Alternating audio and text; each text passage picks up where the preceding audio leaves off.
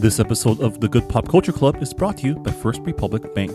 The world is changing and your needs are evolving. As your focus turns to what matters most to you and your community, First Republic remains committed to offering personalized financial solutions that fit your needs. From day one, you'll be connected with a dedicated banker who will serve as your primary point of contact throughout your relationship with the bank. They'll be there to listen to you, understand your values, and meet you on your financial journey. Your banker can offer solutions that support your goals at any stage. From setting up a personal checking account, to refinancing household debt, to buying a first home. As your needs evolve, you can call or email your banker at any time for the support you need. Because First Republic believes what matters to you matters most. Learn more at firstrepublic.com. That's firstrepublic.com. Member FDIC, Equal Housing Lender.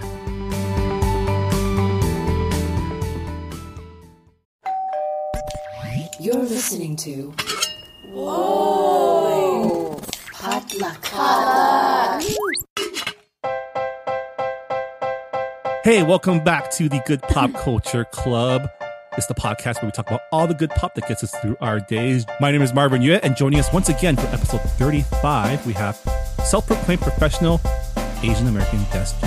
What up, Jess? Oh my god, we're at 35 already? Yeah. What? We've been in quarantine that long?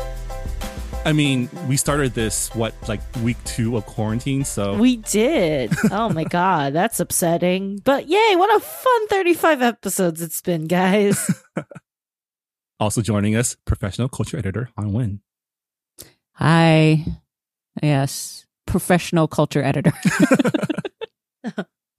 Just culture. Han is just culture. She is the queen of all culture. I'm like yogurt. I'm cultured. Well, speaking of good culture, on this episode, we're talking all about The House of Ho, the new HBO Max docusoap about the Ho family, a Vietnamese-American billionaire family out of Houston, Texas. All 7 episodes have been released since, I believe, last week. Yes, December 10th. I feel like you two have been talking about the show for the last month since you both got advanced copies. I was just able to enjoy this past weekend. And whew, what a ride. But before we get to all that rich people reality show goodness, let's find out what pop culture is beginning us through our week. Jess, what's poppin'? So I have been watching, or rewatching, I should say, Grey's Anatomy from season 1 with my mother. Wow. I watch Grey's. I'm still with Grey's Anatomy 17 seasons later, okay? And I have a few friends who are like with me in this boat. Has it been that long? It has been that long. Yeah. The first episode aired in 2005. So it's been like at least 15 years. Soap opera levels of longness. I mean, I was still in high school when this came out. When this first came out, and now I'm very far removed from that. So yeah, it's kind of oh my god, it's like literally been more than half my life that Grey's Anatomy has been on. That's and pretty I've watched unheard every of for single a episode. show, like a modern show, right? Yeah, for a modern primetime drama, I think it is BER. How many seasons was ER on air? Han, do you remember? I think it's been on longer than that. Yeah, I mean, It's on It's on season 17, and they're gonna keep going. I still think it's pretty good. I still watch it every week live. But my mother was watching. So I'll start because my mother was watching it with me, like when it was on air on ABC, season 17, and she was like, "What is happening?" She's like, "They're all different," because she had watched like really like up to season 3, like way back when, like 10 years ago, with me. So I was like, hey, the whole series is like on Netflix. She's like, what? And as we covered last week, they now realize that they can watch Netflix on the TV. Yes. So she's been watching Grey's Anatomy every single night, every single day. She's unemployed, furloughed right now. And I've been watching with her, and wow, like what a trip. It was Christina Yang is still fantastic. Sandra Oh's performance was amazing, and I do really miss the Christina Yang character in this.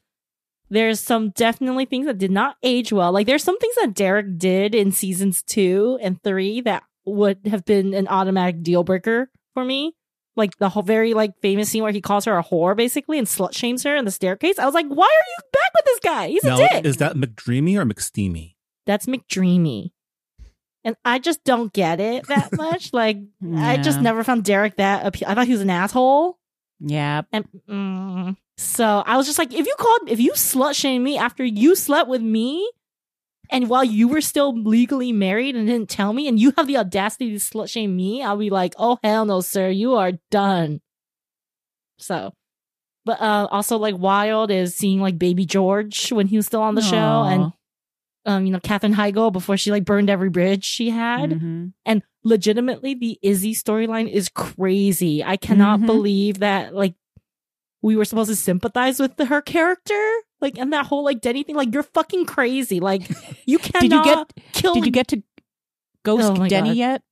Yeah, so we just got to where she cut the LVAD wire, and there's like an episode where she's freaking out, and I'm just like, lady, you need to be on some meds, and you need a psych eval, because this is not okay. Like, this is so unethical. Like, I am not on your side at all. How dare you drag your friends into your shenanigans and risk their careers for you and your fucked up sense of morals? And I'm just like, you're terrible. Like, I also...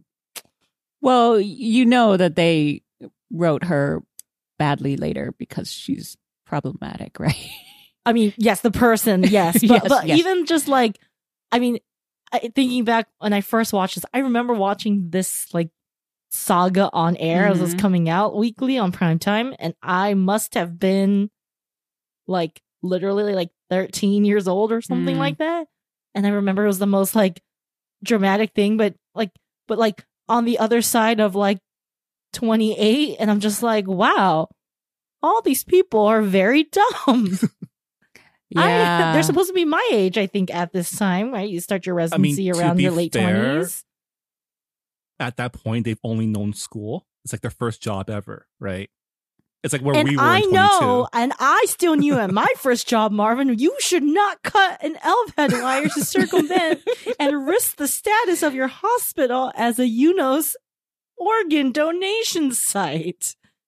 Nor drag who you call your friends into your shenanigans, nor have a mental breakdown over a dude you just known for like a few. Oh, she crazy. They all crazy. But I'm like, that's good TV, right? So it's been a hoot. My mother's commentary adds an extra layer of fun. She will just look at them. She's like, they're all crazy. Why they all sleep together like that? And yet she'll still watch. I think like, Mama Ju seems like she seems like a connoisseur of trash. To a degree. And I think she likes, she watches stuff like, she likes anything with like the wife in the title. So if you have a show that has like The Good Wife or like The President's Wife or The Pilot's Wife or The Time, like she's in.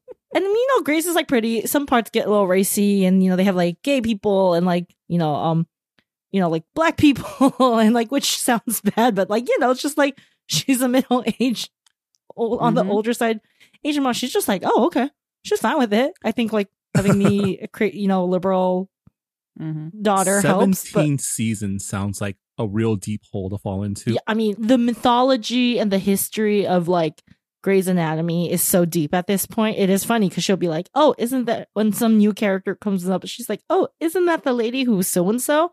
I'm like, no. That's the other blonde lady who's so-and-so. But they also slept with each other.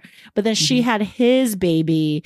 But then they broke up. And then I was trying to explain the Owen, Amelia, Teddy triangle. And she kept getting Teddy mixed with Erica Hahn, who is another white blonde lady. And she's like, they all look the same. I'm like, that's fair. Yep.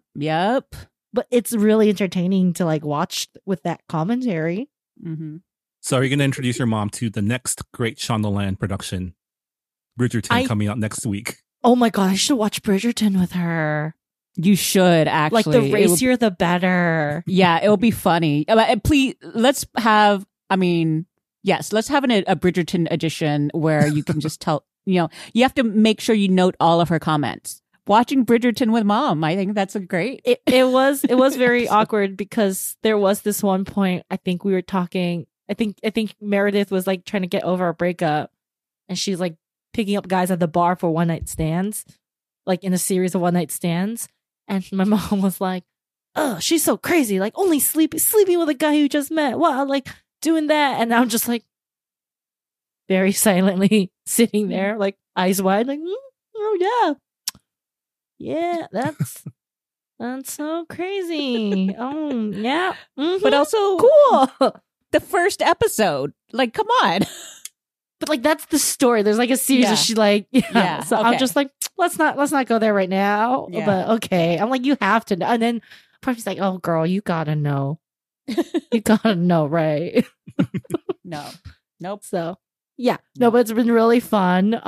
It's a good show. Like it's a good show. Like it's characters are engaging, the plot, the tension, like I mean, you know, it's crazy to see like baby Ellen Pompeo. It's literally been 15 years and she got that bag now, but yeah, would recommend. Has she done anything else besides Grey's Anatomy? No, and she doesn't have to because she's Meredith Grey on Grey's Anatomy. And do you know how much money she probably makes? Oh yeah. That's a I dream. mean, I think Gotta. I think she might have done some theater, but like on the screen, no. I guess if you don't have to go out and find a new job, why? Yeah, why would you? Like, I mean, I'm sure if you like IMDb or she's done some other little things, but really, it's only Grace. And it's actually to Grey's credit, they've been able to adapt the show to Meredith as she has aged and entered different phases of her life. So we know she started off as, at least it was a very romantic, drama heavy show about an intern and like a young woman. And then it proceeded into like her like being a wife and mom. And then I actually think the show got much more interesting again once Derek died. Sorry, spoiler. Because then the show became about her again. And like, Yeah. yeah. So Well, what I think is funny is like I stopped watching around season 3, and I remember I was so devoted to the show because you're right, it's a really good show. I just couldn't take the soapiness after a while, and also my job got more difficult because there's more TV. But I do have to say I kept up with all of the deaths because you know those have always been stories that we've had to write or keep track of, and yeah, like the deaths are some of them are really fucked up. George, of course. The airplane Yeah. season finale was season finale was rough. That the shooter. Yeah. Oof. Pink Mist. Derek, of course. People were so pissed. Oh yeah. Yeah. And that's So- the thing. That's what Grey is so good at. What really gets me coming back is they're so good at sticking that season finale. Their season finales are phenomenal. Like they always find some way to put your characters in like ridiculous peril, which like one hospital should not face this much like tragedy, which they even meta like joke about in one episode. And it's like, damn, Grey's like, okay, I'll keep watching another season. And at this point, it's like I have to like stick with it till one of us dies. The finale has the series finale should be just like revealing that is it Seattle Grace? It's all in a snow globe. In some shot. It's all in the snow globe. It's in a hellmouth, and that's why all of the deaths and that's why all the bad things happen to it. So Yeah, an alternate Hellmouth version of Seattle. Yep. Yep. That Sounds would about make right. more sense. Yeah. But that's what I've been doing. But Han, what's popping with you? Okay, I'm going to squeeze in 2, and they're very diametrically opposed. One is Hilda. It's a very sweet cartoon. It's a British-Canadian cartoon made by Luke Pearson. He had done some storyboarding for Adventure Time. And it's about a little girl with blue hair called Hilda. She grew up in a little cabin in the woods, and there are all these mythological creatures in the woods that she befriends and learns how to navigate. It's kind of loosely based on Scandinavian folklore, so it's really cool. And then all of a sudden her mom upends her life and she moves her to Trollberg, which is a nearby city. And so she has to make friends and go to school. And her friends, let's see, Frida is this little black girl who's like an overachiever. David is a scaredy cat.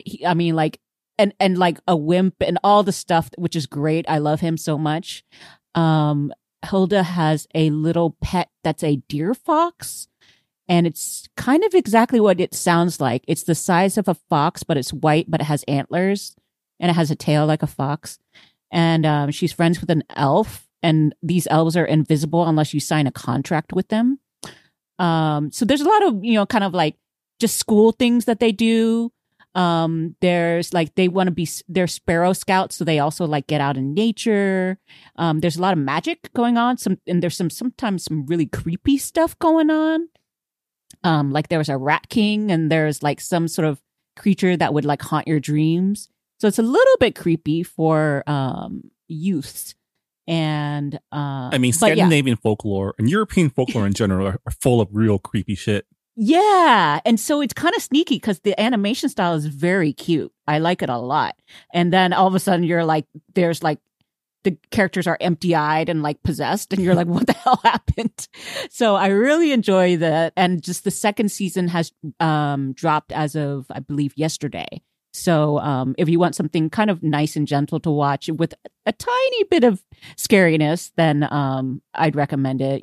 Short episodes, 22-minute episodes. And then the other thing I want to recommend is it's now Oscar season. Everyone's trying to like get all of their big movies down and released under the wire, so that way people can watch them. And then the Oscars are a little bit more delayed next year. But one of the big movies that they're trying to get attention for is Promising Young Woman. It's by Emerald Fennell. She had showrun the second season of Killing Eve. She's also Camilla on The Crown. Yes, she's also an actress. She's actually very funny. I like her a lot. And the film stars Carey Mulligan as a girl named, oh my God, what is her name? I've been very excited for this movie. Yeah, because it played at like Sundance, right, or some big festival. It's had a lot of festival attention, so people have been expecting it. Oh, okay. So she's Cassie. And so Cassie, when you meet her, kind of it seems like a loser because she had dropped out of medical school. She lives with her parents. She's about to turn 30. Oh, actually, she just turns 30. But what you find out, and she works at a coffee shop. But what you find out is at night, she goes to clubs and then acts like she's super like blackout drunk. And then the guys who kind of pick her up and then try to take advantage of her, no matter how many times she says no or whatever, then she all of a sudden like wakes up and then gets them. So she's been faking it. And then all of a sudden she like, before anything can happen to her. And how she gets back at them is kind of a little bit more ambiguous. But what I like about it is that all of your favorite TV guys that you might have seen on TV, like Seth Cohen, Adam Brody on The OC, Schmidt from New Girl. Oh, shit. Piz from, Veronica Mars. They all are the quote unquote supposed nice guys who are not that nice. And there are a bunch more, but those are the ones that I was like, holy crap. Oh my God, that's brilliant casting. Oh my God. It's kind of like depressing because of course there's a reason why she is on this tear. And so it's sort of sweet, sort of sad. Bo Burnham is in it also. I like him quite a bit. He also wrote 8th Grade, which I really liked. Her parents are, you'd recognize them too, but it's mainly about her story, about getting back at them. It's a little bit glitzy. So like the soundtrack, kind of like what Killing Eve is like, very pop and cool, but like the activities are like, oh my God, this is making me very uncomfortable. At one point, 2 of the characters lip sync to Paris Hilton's song, Stars Are Blind. But yeah, so there are, some twists and turns and some like nail biting moments. And I think people will enjoy it, maybe. Hard to say, but is it cathartic at all? A lot of it is, yes. And so the tone, that's why I was kind of setting you up with the tone, which is not exactly, but somewhat Killing Eve season 2. There's that winkiness. Got it. I mean, when is it coming out? Well, it oh my God. I think it's coming out. Oh, it's coming out next week on Christmas. So Merry yes, Christmas. that is the perfect Christmas movie I'm gonna watch. Yeah, there's a ton of movies coming out on Christmas, not just Wonder Woman 1984, but Promising Young Woman, and then like Soul on Disney Plus, right? News of the World, and a few more, but those are the big ones. And Promising Young Woman, I have to say, is I think it's probably a contender against Wonder Woman for the most feminist movie on Christmas. Maybe that'll be like the Boxing Day movie. But yes, so those are mine, and I think you can enjoy both of them back to back. Oh yeah. Anyway, gotta have those swings. Yeah, what's popping with you, Marvin? All right, so like many people, I have a love-hate relationship with Star Wars. Was super into it as a kid, was lukewarm with the prequels and with the new trilogy. I mean, despite having seen The Last Jedi twice, I still have yet to see The Rise of Skywalker, just because I lost interest in it. But last week, Disney had their Investor Day where they unveiled a ton of new projects, including Marvel projects and Disney projects. And they unveiled a new slate of upcoming Star Wars movies and TV. And man, there's some cool stuff coming up. And I've realized something about myself, which is these days I'm much more interested in stories that don't have anything to do with the Skywalkers or Jedi. I feel like non-Skywalker Star Wars is right now the best Star Wars. Yes, agreed. You are in like company, Marvin. Because, my favorite are the blaster pew pew, the pew pews. I call them the pew pews. Yeah, or even if there are Jedi, they're not the main characters, right? Because I think what I've realized from like the new trilogy is they're just telling the same stories over and over. It's like another chosen one story, and I'm kind of more interested in everything else that's going on. And I love that, you know, as someone who grew up with Star Wars and read a lot of the, you know, extended universe that's now non-canon, there are a lot of stories that can be told because this universe is vast and you don't have to just focus on like the space wizards, right? There are space mercenaries, space smugglers, space pirates, space spies, right? And this new slate of Star Wars properties is like hitting everything I want. Marvin, of all the projects they announced, which one are you most excited about? I mean, for me, definitely it's the announcement of Rogue Squadron, directed by Patty Jenkins. I'm super excited. I read a lot of the old Rogue Squadron books back in the day by Michael Stackpole. I've played all the Star Wars flight simulator games, X-Wing, TIE Fighter, X-Wing versus TIE Fighter. Rogue Squadron, for those who are familiar with the lore, is a very famous squadron of elite pilots that was assembled by Luke Skywalker and Wedge Antilles.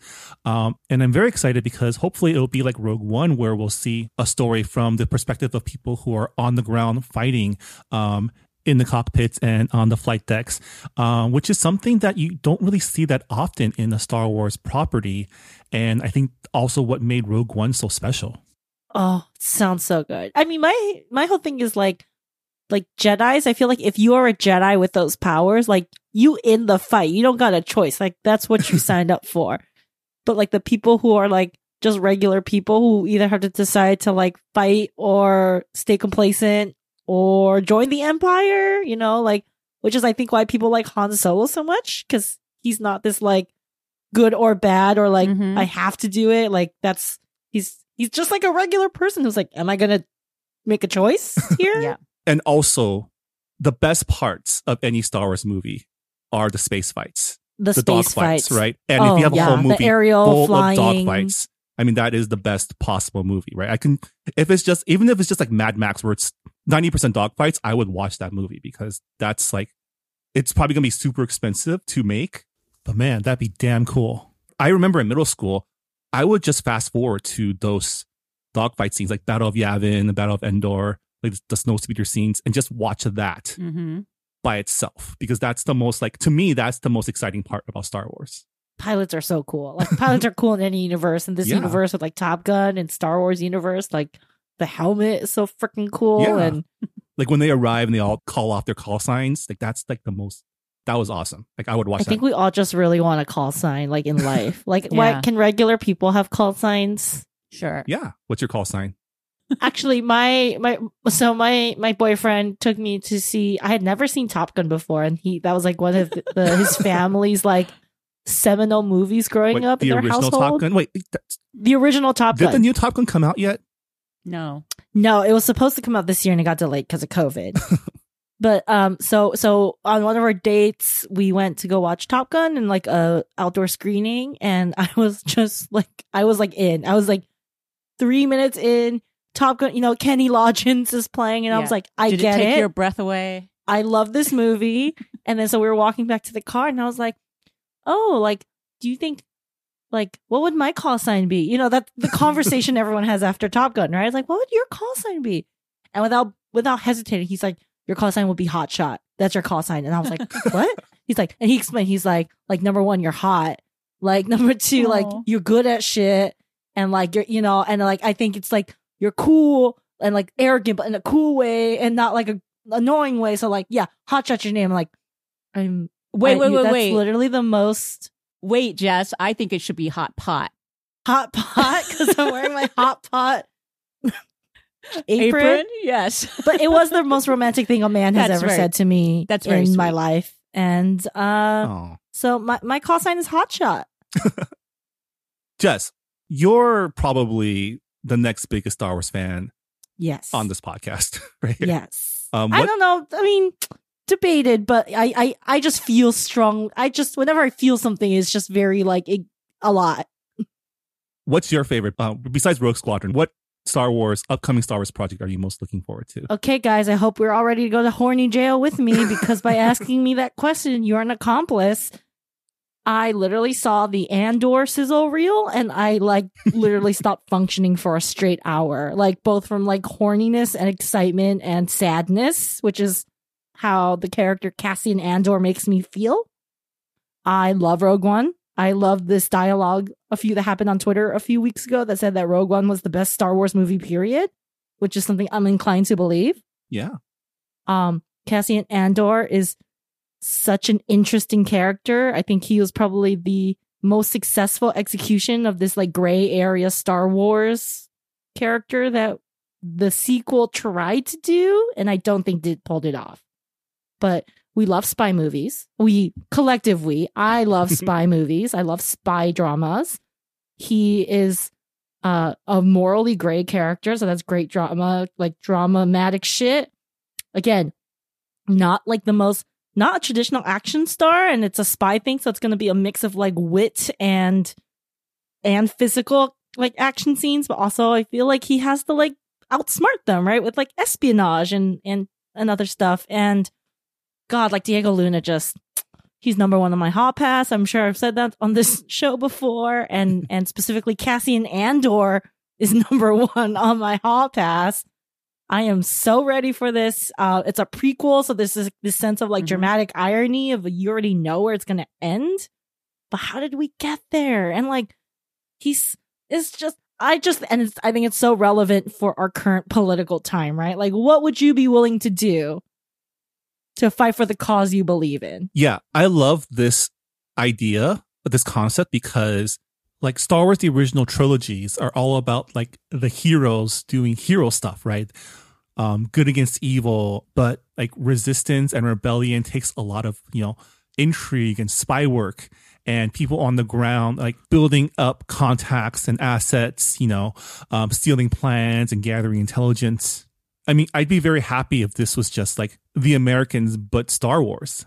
It's just like, the Jedi side of the story is literally like there's the dark side and there's the light side, right? And again, they try to kind of complicate that in the new trilogy with this idea of balance, and it exists. But like when you throw in like mitochondria and magic and space wizards, it's that aspect of the Star Wars story is fantasy, and fantasy is usually pretty clear cut. Yeah.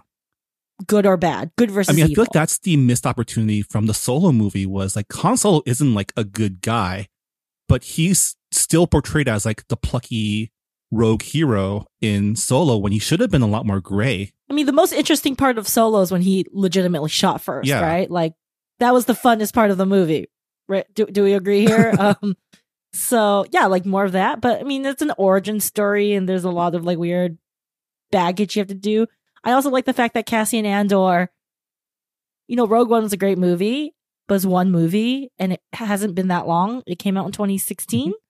So I don't think people are quite as precious, and I hope they really let him like get a little bleaker, get a little darker, because he's a pretty fucked up person when we meet him in Rogue One, like in terms of like how deluded he is, or he's like very he's like, I've done everything I've done is for the Resistance, and I've done some shit I'm not proud of, but I had to do it. I'm like, what is the shit?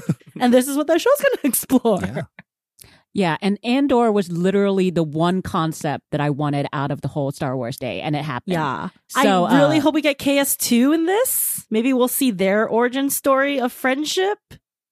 Maybe. What I'm kind of hoping is that somehow they'll work it out that he meets Jabba, because Diego Luna has been very vocal about how he always has oh my god, wanted he to meet loves Jabba. He wants to touch Jabba. I get it. Yeah.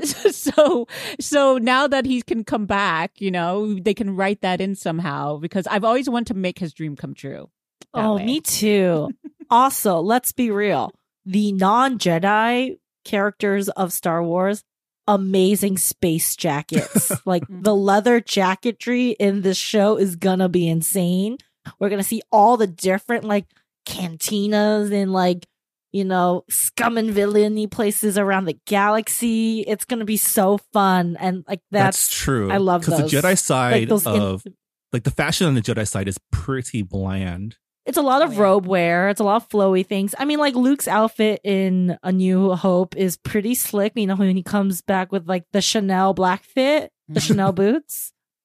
But like like the jackets in Star Wars are just unparalleled. Like I own a cosplay replica version of Jin's jacket. It's fantastic. It makes you just feel very cool, and I love space jackets.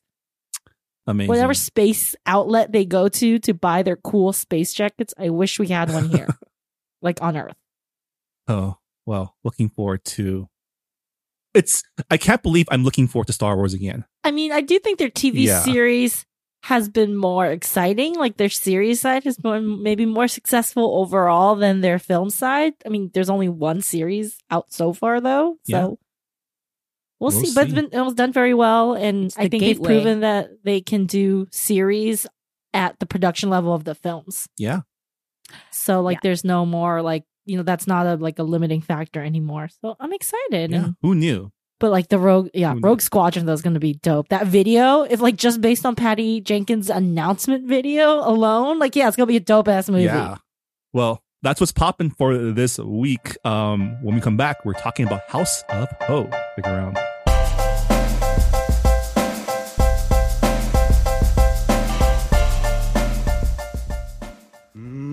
But we're still here, and we're going strong. It's an exciting time in Asian America. There are more movies, TV shows, books, and music reflecting us than ever.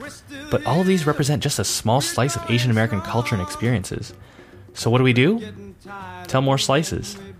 Asian Americana is a show that explores these slices of distinctly Asian American culture and history. We've talked about how Chinese Americans built California's Sacramento Delta, the art scene turns gallery institution Giant Robot, a play that explores the lost Cambodian pop music of the 60s and 70s, and, of course, boba, just to name a few stories. You can find Asian Americana at asianamericana.com or on your podcast app. And we're getting tired of proving we belong. And welcome back to the Good Pop Culture Club. Last week, The House of Ho, a new reality TV show, premiered on HBO Max. And like I mentioned, I finally figured out how to watch HBO Max through Amazon. So I'm very excited that I finally caught up to this series that both of you, Han and Jess, have been talking about and raving about for the past month, since you both were able to get advanced screening copies of this season. But House of Ho is a reality TV show about the Ho family, a Vietnamese billionaire family from Houston, Texas. And man, where do we start with this? I mean, I remember when this series was first announced and everyone was like, no, we don't want this. Do you guys remember the backlash to this? Was back when we were all still deep in our rep sweats and afraid that I feel like we all knew about this side of Asian America that we weren't sure we wanted to show people.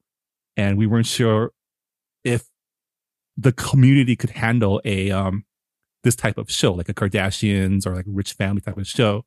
But now that it's out, I want to say I was really pleasantly surprised. I mean, both of you have been speaking very positively about the show, which was already a good sign for me. But it turned out to be pretty watchable and kind of compelling. What are your general thoughts about the show now that we can talk about it? Please, Han. Okay. Please. Vietnamese women from Houston first.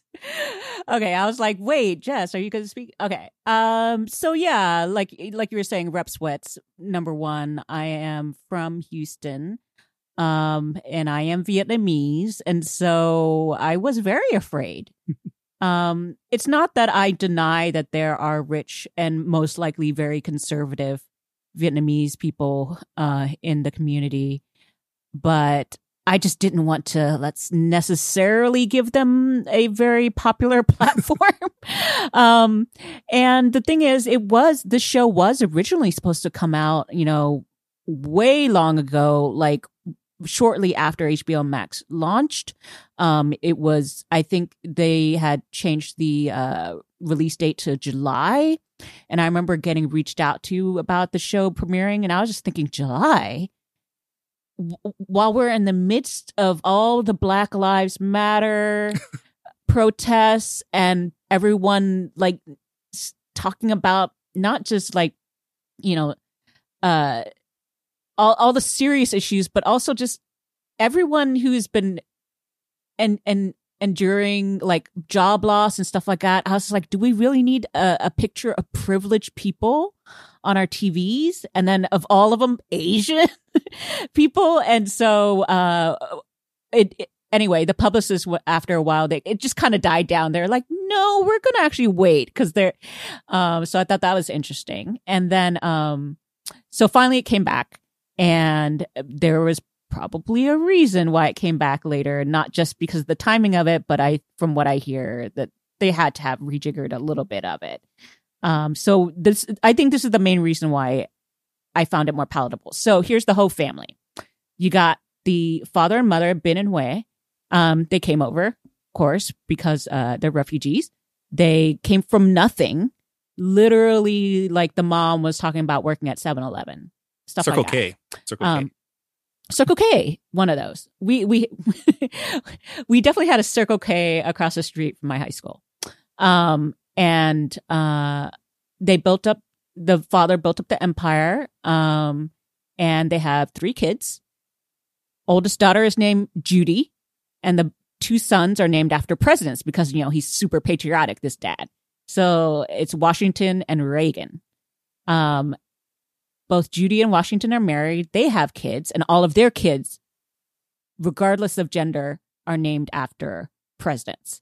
So you got like McKinley, Truman, Roosevelt, Kennedy, Lincoln. and who's the last Lincoln. one? Lincoln, yes. I think Lincoln's a the girl, youngest right? girl, yeah. Lincoln's a girl, and I think the other one is McKinley, yeah. The other girl?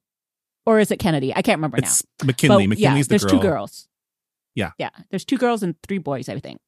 And Washington is married to a Vietnamese woman from Oklahoma named Leslie. And wow. So I was very surprised that the very first episode, right off the bat, they introduced something that I'm like, wow, okay, I'm kind of interested, which is that Judy, as the eldest daughter, starts talking about how like she's not treated that great because Vietnamese culture is super, super, super patriarchal, as is a lot of Asian cultures, but definitely treated it as a second-class citizen in her own home. She's the oldest, but no, Washington got all of the golden treatment. Also that she is getting a divorce, and that was a huge sort of reveal there. And her parents, being traditional Vietnamese and Catholic, not into divorce, so they're in denial. So anyway, there's so many other stories along those lines. I think Washington's wife, Leslie, is an amazing woman. She has a doctorate. She's a pharmacist. She works from home full time. She has the 3 kids. She also has to take care of the man-child, who is her husband. So it's like she has 4 kids, and it's just insane how much she does. And she's had a sort of a rude awakening because Washington, not that great of a husband or father. So he seems to be more into partying and stuff like that. And anyway. So those are just sort of the introductions. And we can get into it a little bit deeper.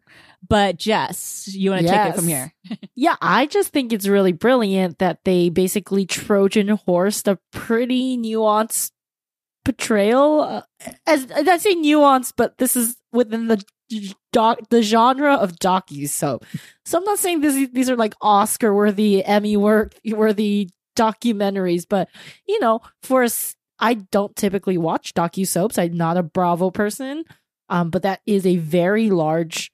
There's a demographic that are obsessed with these kinds of shows, and they are predominantly like white, and they predominantly show like wealthy people. That's kind of the genre, or like people around wealth or the illusion of wealth, right? So they might be servers, but they all look like models and work in like, work in Beverly Hills.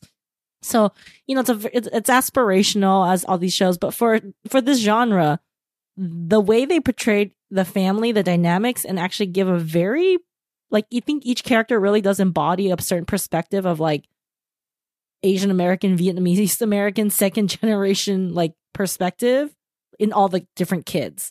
Like they all approach the relation to the parents in a different way, and how traditional, how much they want to follow like traditional Vietnamese values versus like American values, American Western values. And they like are very articulate about talking about like that, their relationship, their feelings. And like, even if they don't agree, there's this sense of like understanding, which I found very like, so they really Trojan horse the pretty nuanced like story about this family, like this American family, into like the packaging of Crazy Rich Asians. I actually think it goes deeper than Crazy Rich Asians in like how they dissect like the family drama and like the feeling of belonging, not belonging, who's valued, what's valued, and what do you do when those are at odds with people you love. And I find the parents very annoying in the way I find all conservative old Asian parents annoying, including when my own parents, have those pops of it. And my parents are very chill, liberal, like urban Chinese parents. But they still have those pops of like old school values that I don't agree with. And I've been having very a lot of my friends have been watching it, and now the conversation is like, okay, who are you? Are you a Judy? Are you a Leslie? Like, how filial are you? In like, how much filial piety do you have? Or are you just like, I'm honestly a Reagan? Like, I give fucks, obviously. I mean, the three whole children. You have Judy, who craves her parents' like attention and respect. You have Washington, who I think thinks he deserves his parents' attention and respect, and you have Reagan, who just doesn't give a fuck. I think you actually have it mixed up. I think Judy does not. I think Judy has done everything that has been asked of her pretty much until this recent divorce, which is like a very interesting, I think, storyline arc through the season. But she's like kind of accepted all the responsibility and knows that's not going to come with her being like the favorite, right? Like as the oldest and as the daughter, and like, I also really like how they dissect like how the women are being treated in this family, in this particular like traditional conservative Asian culture, right? Like they get the bad end of the deal. And then Washington like needs his parents to like him or like approve of him. He needs his parents to tell him what to do. When I talk in his about marriage, when I talk in about his life. Yeah, when I talk about man-child, that literally is it. Is like his mom told him to marry Leslie. And he did it. Yeah, and she even bribed him to marry Leslie and said, if you marry this woman, you won't owe us anything.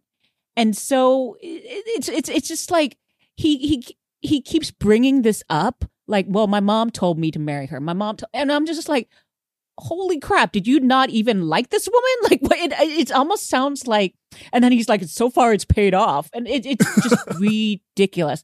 And so like one of the other plots in here is like the dad is supposed to retire and then Washington should be taken over. But because Washington is so useless that his dad doesn't feel comfortable retiring yet.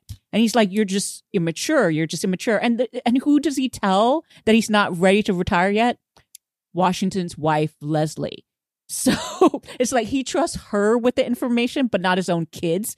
You know, it's just insane. I do think the worst offense, like the parents like not approving of Judy, or like, you know, at the end of the day, they're still like supporting her financially. And that's, I think, also a really interesting like plot point of how, as an Asian woman, just the things I saw in this show, I was like, you guys actually got so many of my like personal concerns as a woman, as an Asian woman, like right on the head. And I actually think that's amazing. Like between Leslie and Judy and the relationship, like really mostly between Leslie and Judy and how they approach work and their marriages and families.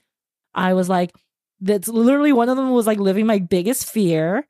And one of them, which is like being married and like having a husband who has absolutely no help, does none of the work. You're responsible for the kids and managing his parents and doing all the emotional labor. That's like my number one nightmare in life. And that I like wake up in cold sweats from. And then Judy just realizing that she kind of has to live her life. So I'm actually really interested in like Marvin as an Asian dude, as an Asian American dude. Was any of this new to you? Like, did you, I mean, and from our friendship, I gather you are pretty like aware and like not a scummy dude. Well, thank you. That I'm aware of. So, you know, and you seem to be like a good partner to your lovely girlfriend and very considerate. But I do wonder, like, has this revealed anything behind the curtain of like the Asian immigrant woman, like daughter of immigrants, second generation perspective life for you? I mean, I feel like personally, because I have a lot of female friends, that you hear about this a lot, especially at our age when we're at a point where, you know, some of my friends are separated, some of my friends are raising kids and having to deal with parents that are getting older. And, you know, it's about this time when our parents start cashing in their checks, like their filial piety checks on us, because it's our turn to take care of like the family. And so we all know what it feels like to be guilted by our immigrant parents, right? We've all heard stories about how they work real hard. You know, not all of us are blessed with billionaire parents. So we have to work hard as well. I mean, I just think the worst thing on the entire season was done to Leslie. Yeah, I mean, if there's any character by the mom. That scene where her mom takes a pharmacist to an Eastern medicine. Yeah, that's fine because that happens. In real life, the herbs would just appear in your kitchen one morning, and she would just tell you to take it. But for the show, they gotta show you like shopping for it. No, the worst thing that was done in the season was to Leslie when Leslie was like saying, "Hey, like." Oh, at the racetrack. Washington has issues. Yeah. Knowing what we learned later on in the season about like the history of what actually happened, but like that was not revealed at that time. But like, you know, Leslie's opening up and be like, hey, he has issues with alcohol and his behavior is unacceptable. And Washington's mom just be like, you just need to try harder. Yeah. That's the worst thing on that. That's the worst, like actual, like I could like excuse everything else with like difference of perspective, but like that, I'm just like, oh, you suck, well, lady. Between that and honestly, I actually did think the herbalist thing I didn't like because the reason why she was bringing her to the herbalist was because Washington complained that Leslie was just, she wasn't calm or whatever it was. They were arguing. Washington and Leslie were arguing, and so the mom immediately thought Leslie needed to calm down because she talks too much, and so she just brought her to the herbalist. Whereas she just wasn't calm because Washington wasn't doing shit. So it's kind of like gaslighting her, then, you know, saying, why don't you just cook him some food? It was like, I'm so stressed out, I have so much to do, and then she'll be like, well, you know, the nanny cooks. Why don't you cook instead? And I'm like, the nanny is there to help her out. Because and the fact that she's the only one with a full-time job. I'm like, where is your husband? Of all of that second generation, she's the only one who works. Well, Reagan works, like, but he's not part of the show, really. But yeah, works full-time. Does Judy work? I know she's a lawyer, but I've never seen... No, that was also a plot point. She basically left her career to raise the kids. And that is why she regrets it, because basically now she's 100% financially dependent on her dad. Yeah. Because, you know, she has 3 kids, so she left her job so she could do that. But she had a husband at the time. I love and then now that she's divorcing. I love that they never reveal his name. He's just the ex. Yeah. Yeah, he probably doesn't want to be named. He didn't sign. That's my. He obviously didn't sign the media release because his face is blurred out. That's also my second nightmare. My second nightmare, and this is why I think this show's actually like pretty like been pretty good about showing like this certain reality. Like even though they are wealthy and obviously have a social net, I'm like I don't think she like stopped working. I mean, she stopped working as a choice to take care of the kids, probably because that was expected of her. Mm-hmm. Right? Like there's a sense like you're the woman, you need to take care of the kids. I don't know what her mom does. defo pulled her aside and said you should consider quitting your job now because you're married. Oh and yeah, have kids. right? Like you need to be there for your kids, right? Like your number one job is being a mother, and now she's like kind of shit out of luck. The one thing though I have to say in defense of the dad is that at some point Washington goes and whines to him like, why isn't Leslie like respecting me and blah blah blah blah blah and all this stuff. Of course, forgetting that his wife is working full time and taking care of the kids full time and taking care of him. But the dad finally puts it into perspective for him. He's like, well, she's not exactly like your mom because your mom came here with nothing, no degree, no whatever. And so all she could do was just support me by being a housewife and, you know, raising the kids. Your wife like went to school, got degrees. Yeah, it's like educated. And he's like, yeah, he's like, you treat her like an equal. You know, you have to because she has an education. So it's kind of like, duh. Low-key, they were kind of like, she's better than you. Well, yeah, at least the dad was exactly. Like, she's better than you. Like, don't fuck this up. Well, that was that was an interesting she thing. She can probably actually live without you if she wanted to. Well, no, she could. That was sort of interesting thing that she kind of brought up was there's this sort of a concept they call it like a jihai, which is like older sister, where they become kind of the second mom to the family. And so first of all, that was Judy's role, because she was literally the older sister. And so that's why you see Washington going to her for so much, because he's always gone to her for advice and stuff like that. In addition to his parents, he really literally doesn't have any sort of like autonomy. And then now that he's married and he's married a very super competent woman, then everyone still is relying on her. So she's become the new jihai. And so now the parents are both, you know, coming to her and putting on more duties on her instead of giving anything to Washington. That's what I think is hilarious. It's like, you need to be more mature. I'm like, give him something to do. And then later on, you find out that like he's lost money, millions of dollars of money for the company, all this stuff. It's just so triggering, that scene where like they're planning the retirement party and then Washington's supposed to plan it. And then they're like, oh, just let Leslie do it because you're going to fuck it up. Yep. And I was just like, this is such a like, again, this is like nightmare number 3. This is like everything wrong with like the like heterosexual relationships, right? Yeah, like he's just terrible, totally useless. It's like he seems to be a sweet guy, but kind of just clueless. And that's where I'm like, I wish him the best as far as like when it comes to his like alcoholism and stuff like that. But at the same time, I'm like, you really, if you've got that in hand, you need to actually work on everything else. I mean, yeah, like, if this show was like a drama or dramedy, like Leslie would be the main character. She would be like the Rachel Chu character who like gets dropped into this rich world because she's like a self-made woman. She comes from a working class household. She, you know, put herself through, I mean, I don't know if she put herself through school, but she went through 10 years of school and she's dropped into this rich world where everyone around her is pretty much like held back by their own like nouveau riche upbringings, like not having to worry about money ever. Like, yeah, the amount of talk about not looking at price tags and how many commas that those price tags may have is just ridiculous. Yeah. And so she's doing what we all do, which is walk to the sales section when they go shopping in Dallas. They take a private plane to Dallas to go shopping, and she's like, "Where's the sales section?" But yeah, it's I don't know. And I do enjoy the women on this show, but I do have to ask, like, okay, like obviously things are exaggerated and think narratives are crafted for a docusoap. But I also find it very interesting that Leslie is also just for like way more traditional than any of the other kids are, like more than any of the Ho children are. And it's so weird because she's literally the most like capable, competent, educated, badass of them all. I mean, Reagan's pretty badass too, but you know, of the 3 we follow.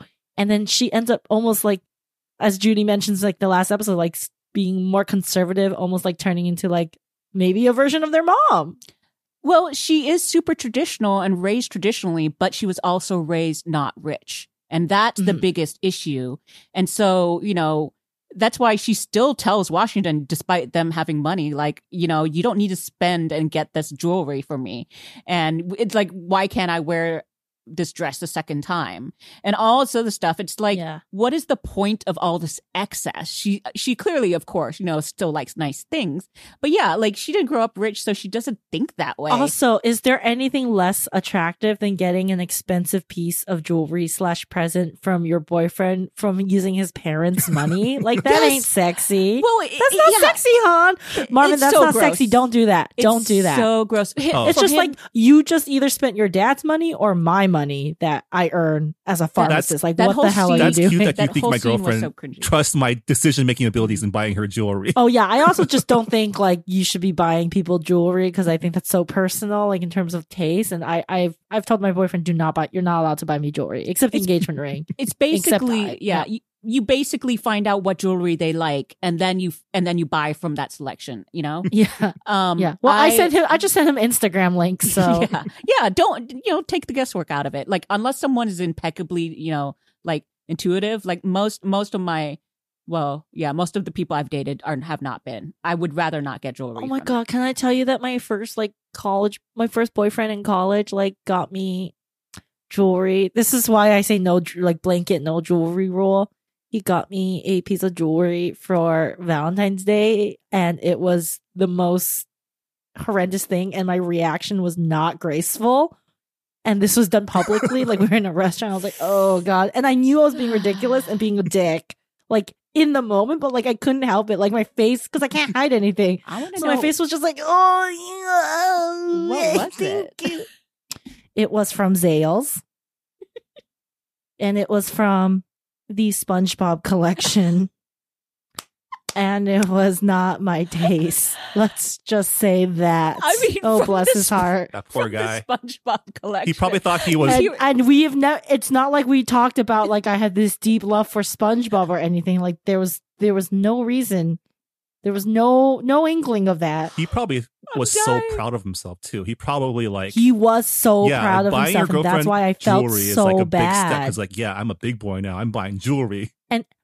And my thing is it was worse when I was younger. But when I panic, I stream of consciousness monologue. Mm-hmm. So I was saying every single thought going through my head. I was like, oh no, like thank you so much. I'm like, oh yeah, that's really sweet. I know you worked really hard, but I know I'm not gonna like it, and I know my face is gonna show it. And then but you look so proud, and I don't want to hurt your feelings, but like I'm just gonna tell you now, I'm not gonna like it. And oh, I hope you didn't spend too much. Like I said that out loud.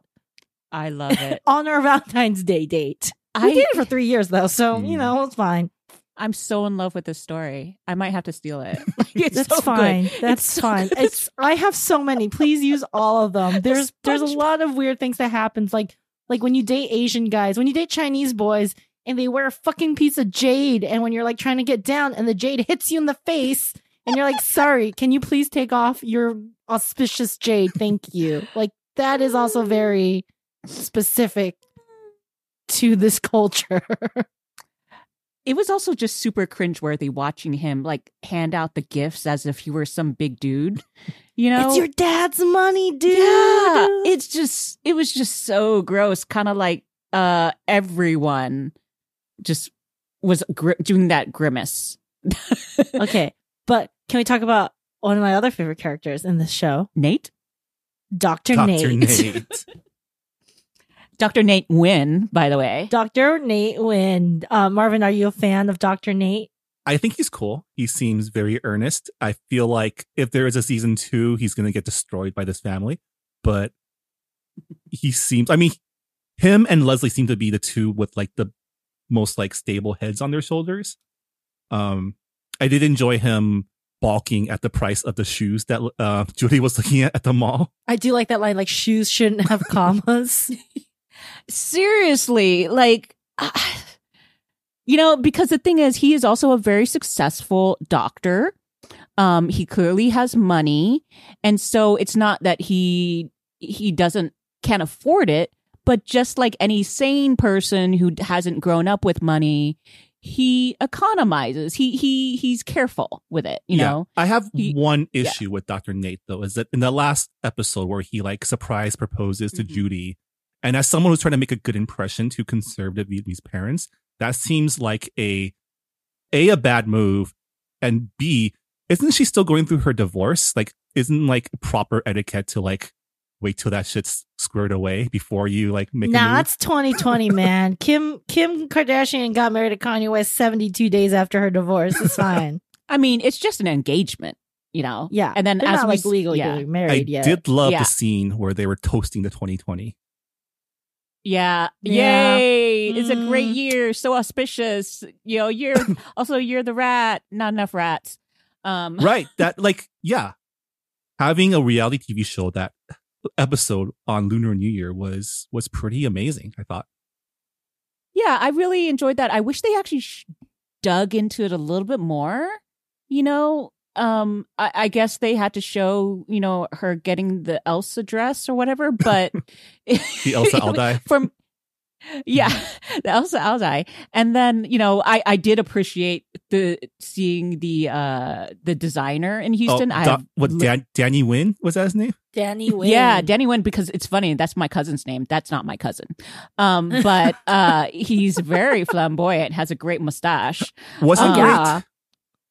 Oh, no. Yeah, It's had yeah. great No, he's because cool. it fits his persona. his vibes. Yeah. It's great because you want to walk in and just enjoy the theatrical, you know, ness of it. So, I very much enjoyed it, and I would never be able to walk into that store.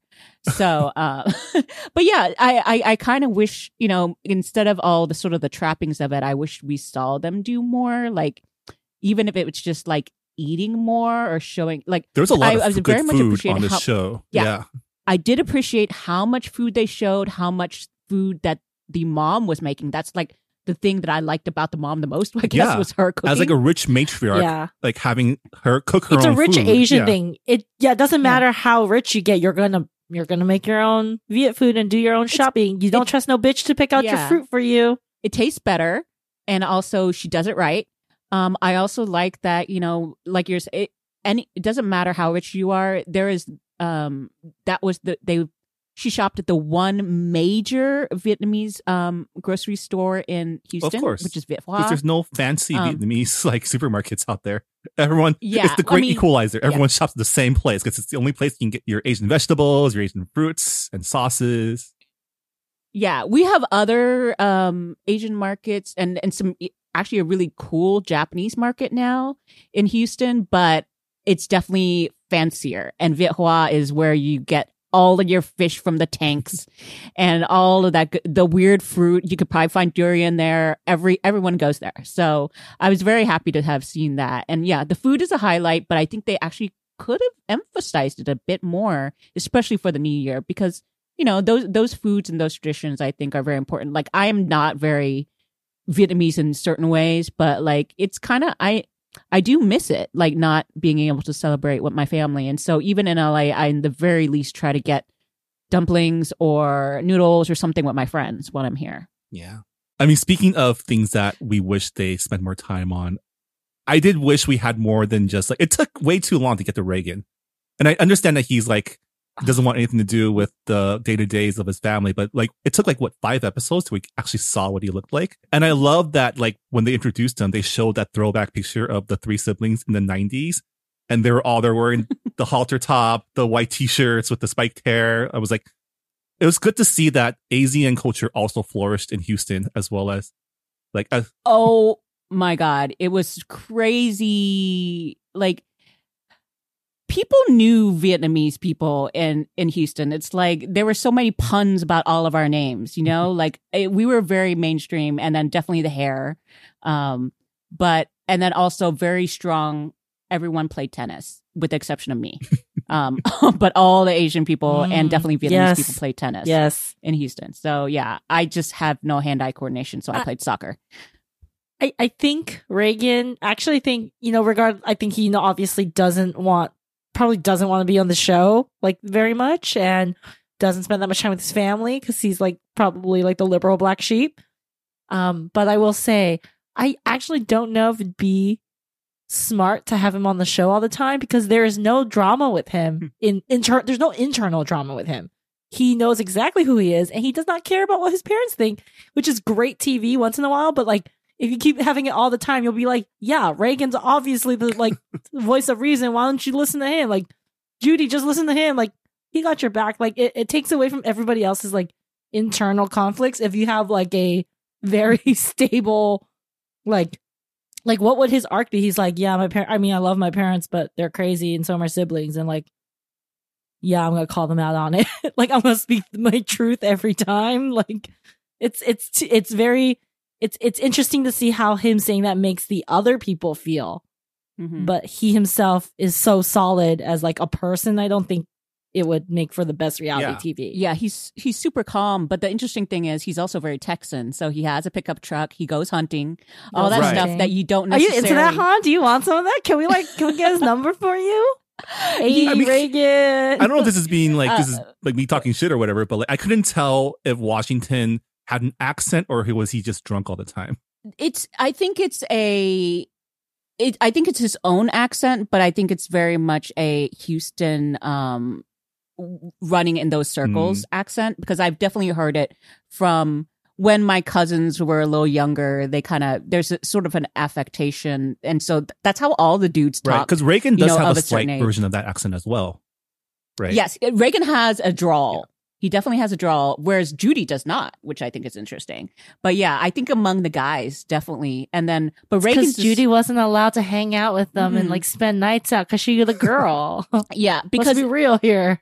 Because kind of like Reagan's, I think, is a bit more Texan, but I think Washington's is a bit more, how do I say it? Like, a lot of Vietnamese guys who want to be like really cool were probably also like really drawn to hip hop.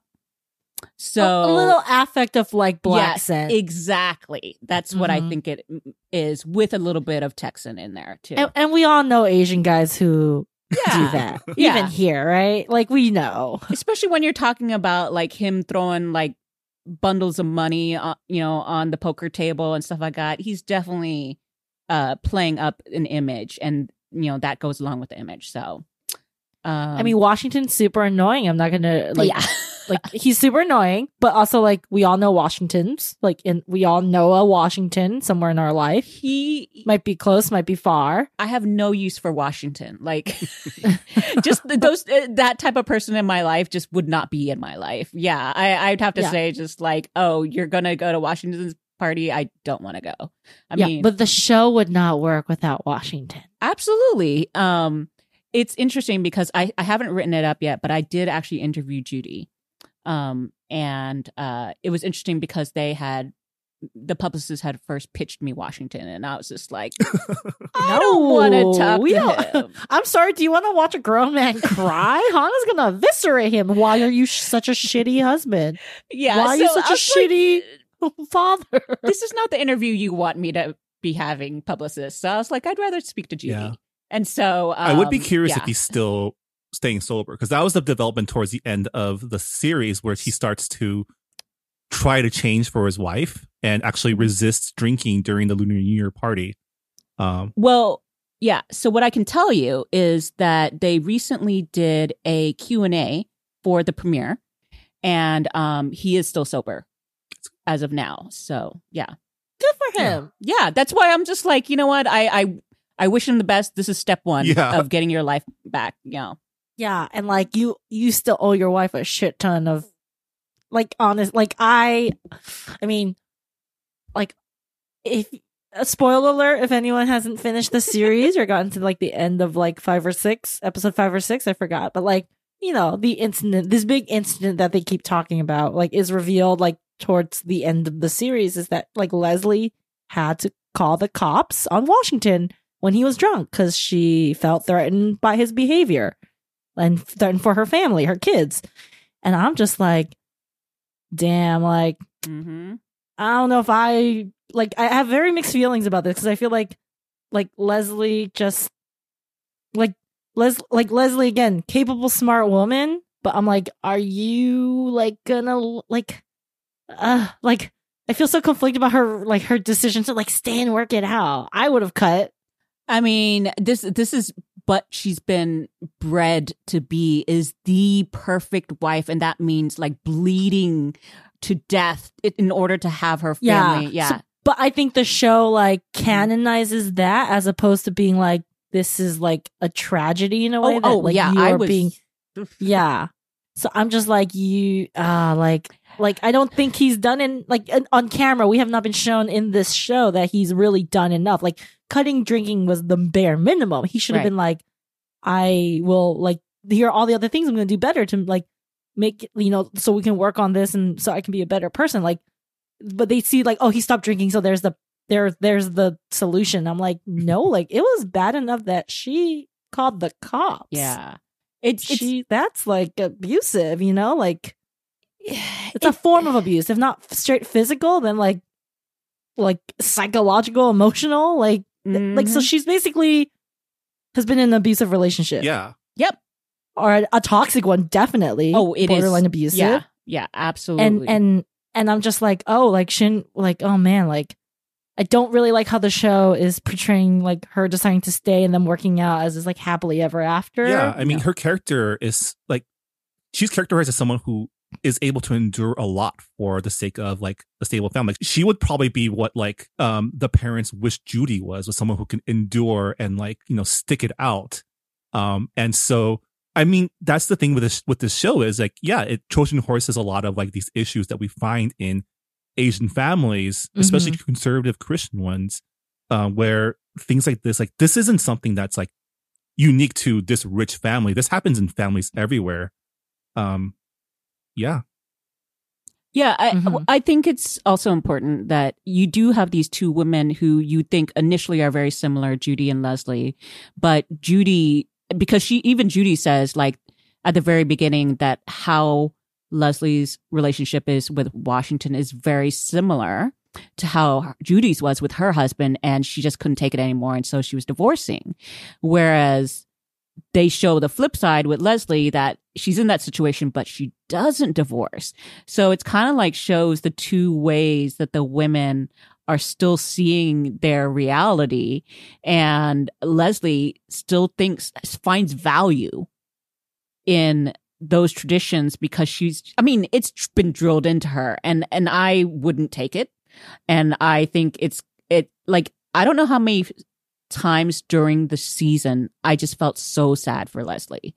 Like, right? Every single time, like when the father confides in her, when the mom takes her to the herbalist, when the mom's like, every single time, I'm just like, when she said that she thought Washington was her prince, and I was just like, oh, honey, like every single time I was just like, how can you break down this woman who is amazing, has given you her life, but her one really big flaw is that she doesn't fight back enough and decide that she's worth more than this. And I don't think that she has a lack of necessarily like self-esteem, but I think she really has, drunk the Kool-Aid. And so I feel horrible. I hope. And here's the other thing. When it comes to Washington, yes, the very minimum is stop drinking. He needs to do more. But I think also people need to tell him what to do. So they need to list it and say, here's your next step of becoming an adult, and like lay it out for him so he can follow that next step. Because if he doesn't have those voices around him, right? At most he has... Yeah. He has Leslie who's trying to push him down that path, but because she's the wife, he disregards her real easy.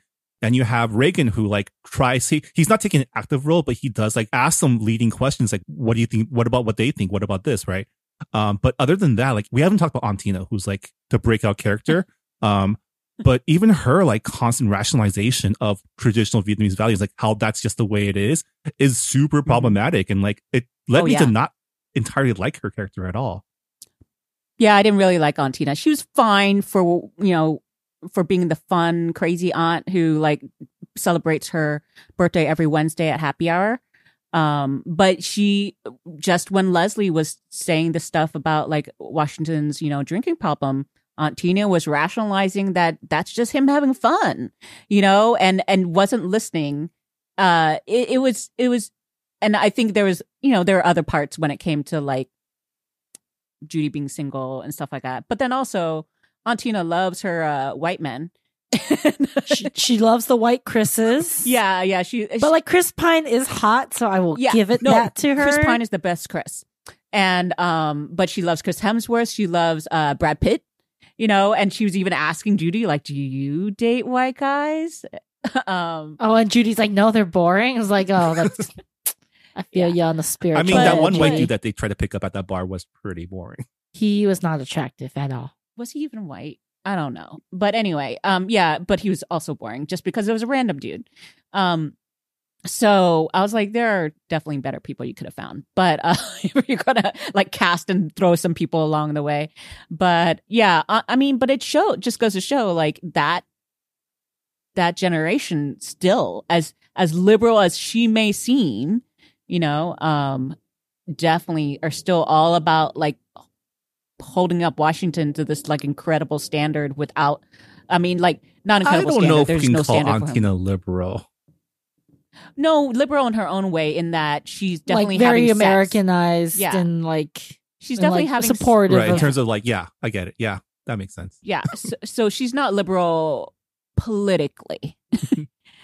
She's just not traditional in certain ways. But anyway, yeah. So I was a big fan of Cousin Sammy, though. She's just like there for the ride, not really getting involved. Just like, Washington takes me to parties. Let's do it. I mean, she's also his assistant, and so in some ways she's an enabler, I thought.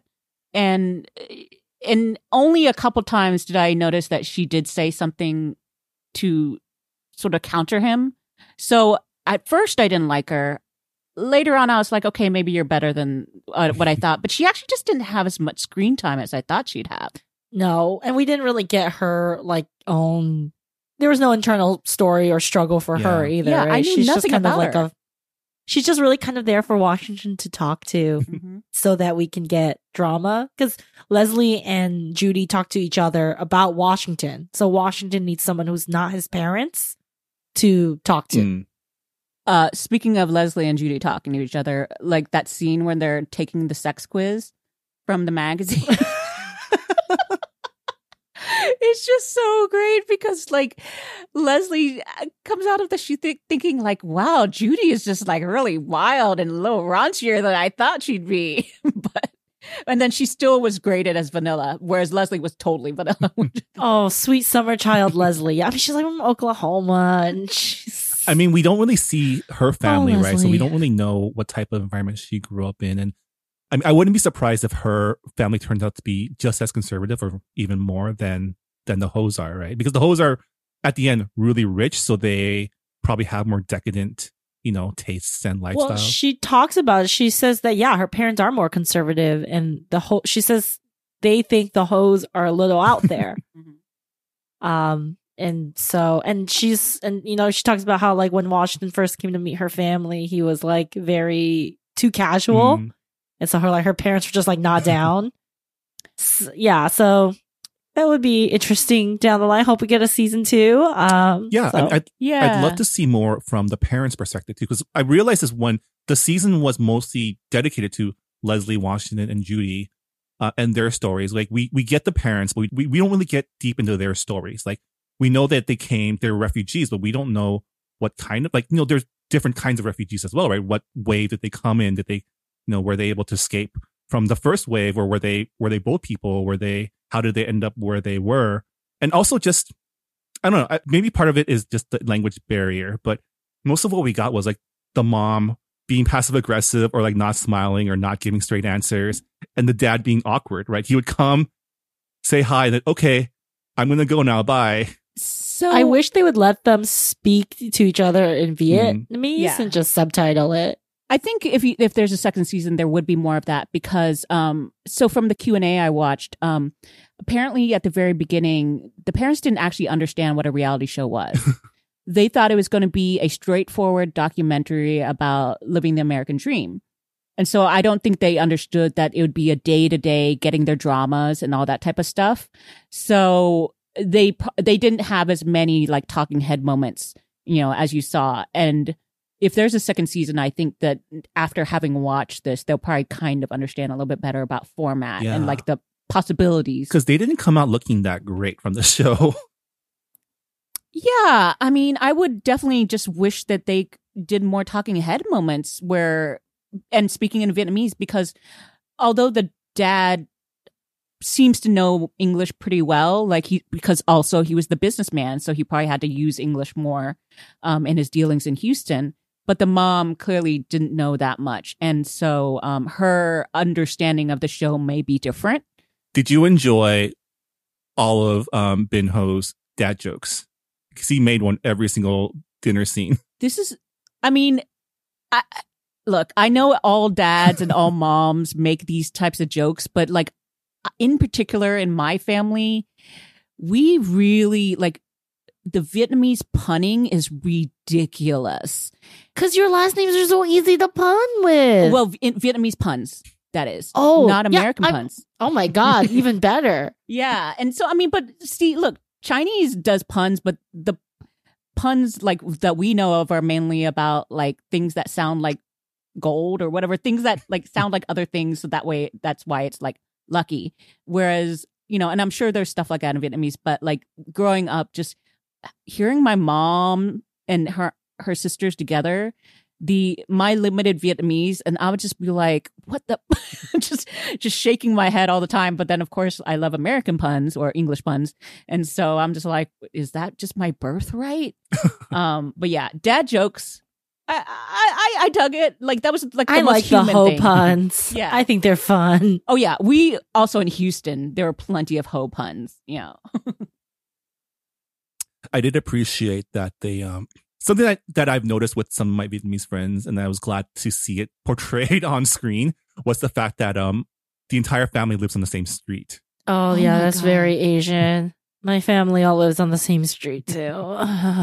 That would be they my just mom. come over. Yeah. That'd be my mom's dream. You're always just over at everyone's house. Yeah, like I mean, we've definitely had multi-generational families occupying like my household. Like, have I randomly had relatives who just came over, just living in my house in like the dining room that we converted into a bedroom? Yes. Yes. And it's been like a revolving door. It's like every few years it'd be like, here's your aunt. I'm like, oh, cool. Never met her before. And here's your grandparents. Cool. So, yeah, that's very normal. I've had both my sets of grandparents in my household before. But I do have to say, maybe because this generation, my generation is more westernized. We don't live with our parents. And we don't necessarily live on the same street with our parents, but I have to say, everyone in my generation all lives still in Houston, with the exception of me in LA and one other cousin in New York. So we're the black sheep. So you're the Reagan. You're the Reagan. We're the Reagans. I think we're all the Reagan guys. Yeah. We all went into we're the Reagans. Arts and entertainment. We're all the Reagan. Yeah, that actually literally is it, because my cousin in New York runs a bar. So totally different from all the other like jobs that my cousins and brothers have in Houston. Are they all energy? Well, no, but they they're various other very good jobs like engineer, computer. Oh, do any of them work for NASA? I wish. But there is my one cousin does work in the energy corridor, which is a new sort of business area, but they're all spread out. Yeah. Well, as we wrap up our discussion of the House of Ho, in the end, something I want to ask you both is, did we want this? I think we do. It's, it surprised me more than, I mean, definitely in the camp that was like not down for this in the beginning, but having seen the show, I think look, we just talked a full freaking hour about this docusoap reality TV show. I could not do this with the Kardashians, like 7 episodes of the Kardashians, or, as infiltrative mainstream as they are. I think this show actually brings up really, really interesting questions about family and immigration and values and like second generation conflicts, and like I think it's really well done. Yeah, I mean, I have no experience watching docusoaps at all, so this is my first one, and I think I mean, I don't know if the others are like this. I've never seen a Kardashian. I've never seen a Shahs of Sunset or any of those. But I wonder if this has ruined those for me because they're not the same. I mean, I haven't watched those either. Like I tried an episode of Kardashians and never finished it. So, but from what I can just tell from the outside, as far as like the stories written about them and stuff like that, like these types of stories aren't in them. This is, I do feel, is a new narrative among the privileged docusoap, genre. And that's where I have to give some credit to the whole family as far as like, I think they took it upon themselves to try to use this opportunity in the spotlight to do something different.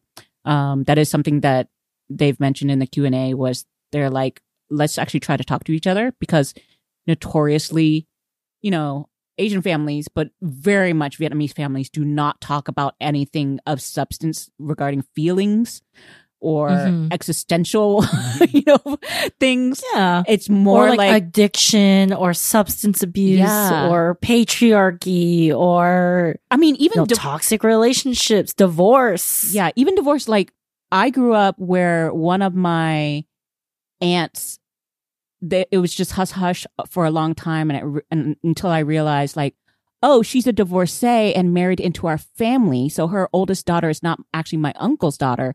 And they kept making jokes about how like that daughter took after him, and I didn't understand why they kept laughing. And until my mom told me later, and I was like, why is that a secret? Oh, I can do you one better. In my family, one of my cousins, second, like more distant, not like in my first cousin circle. One of my cousins didn't find out her like dad wasn't her dad until she was like an adult. Yeah. And I was like, what the hell, guys? Like you all thought this was a good idea? Yeah. It's kind of crazy just how hush hush that is, but it really is that sort of generational thing.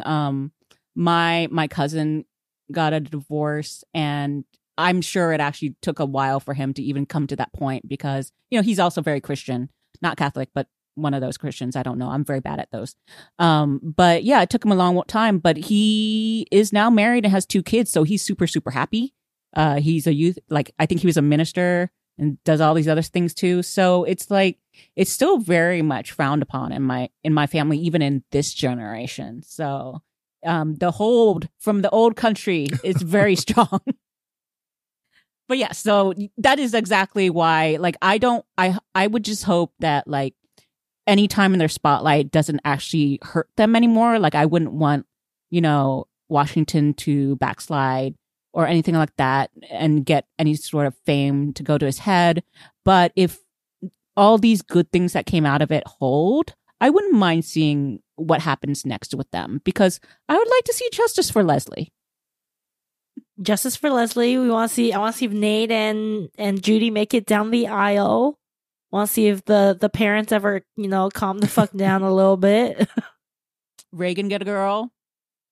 Oh, like Reagan should drop in like 1 to 2 episodes every single season and just drop truth bombs, like detonate it and then leave. Like that is his role. Like that's the best use of him structurally. There are a ton of like single women desperately web stalking Reagan Ho right now, trying to figure out where he is. Oh, he's public now. His Instagram's public now. I have stalked him, just to try to get. I'm doing this for you, Han.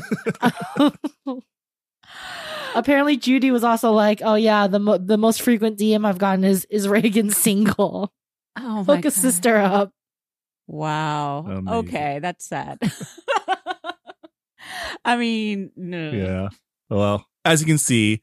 The 3 of us, not necessarily docusoap fans, but fans of House of Ho, because I wouldn't even say strangely compelling. It's just compelling TV that we don't see that often. And we hope that, we see more of reality of this style because you can be messy while still also teaching and learning. I think that's kind of the power of this show. So yeah, come for the trash, stay for the cultural education, I guess. But check it out. House of Ho is streaming now on HBO Max. All 7 episodes are on there, and they're real short. They're like 30 minutes each, so you can finish it all in like a day if you really want to. Jess, Han, thank you so much for joining me and talking about the House of Ho. If people want to follow you on social media, where can they go? You can find me on Twitter at JessJewTweets. And you can find me at Anonymous. You can find me at Marvin. Yeah, you can find the show at Good Pop Club and check out other episodes of the show by going to goodpop.club. Special thanks to the Potluck Podcast Collective, a collective of Asian hosted podcasts that we're a part of. Check out our fellow Asian hosted shows by going to the website podcastpotluck.com. And yeah, next week is Christmas. So if we don't get a chance to speak to you before then, Merry Christmas, Happy Holidays, Happy Hanukkah. And yeah, stay safe out there. Don't die. The vaccine is within reach. Don't die in these last few months, and don't kill anybody. Bye, everyone.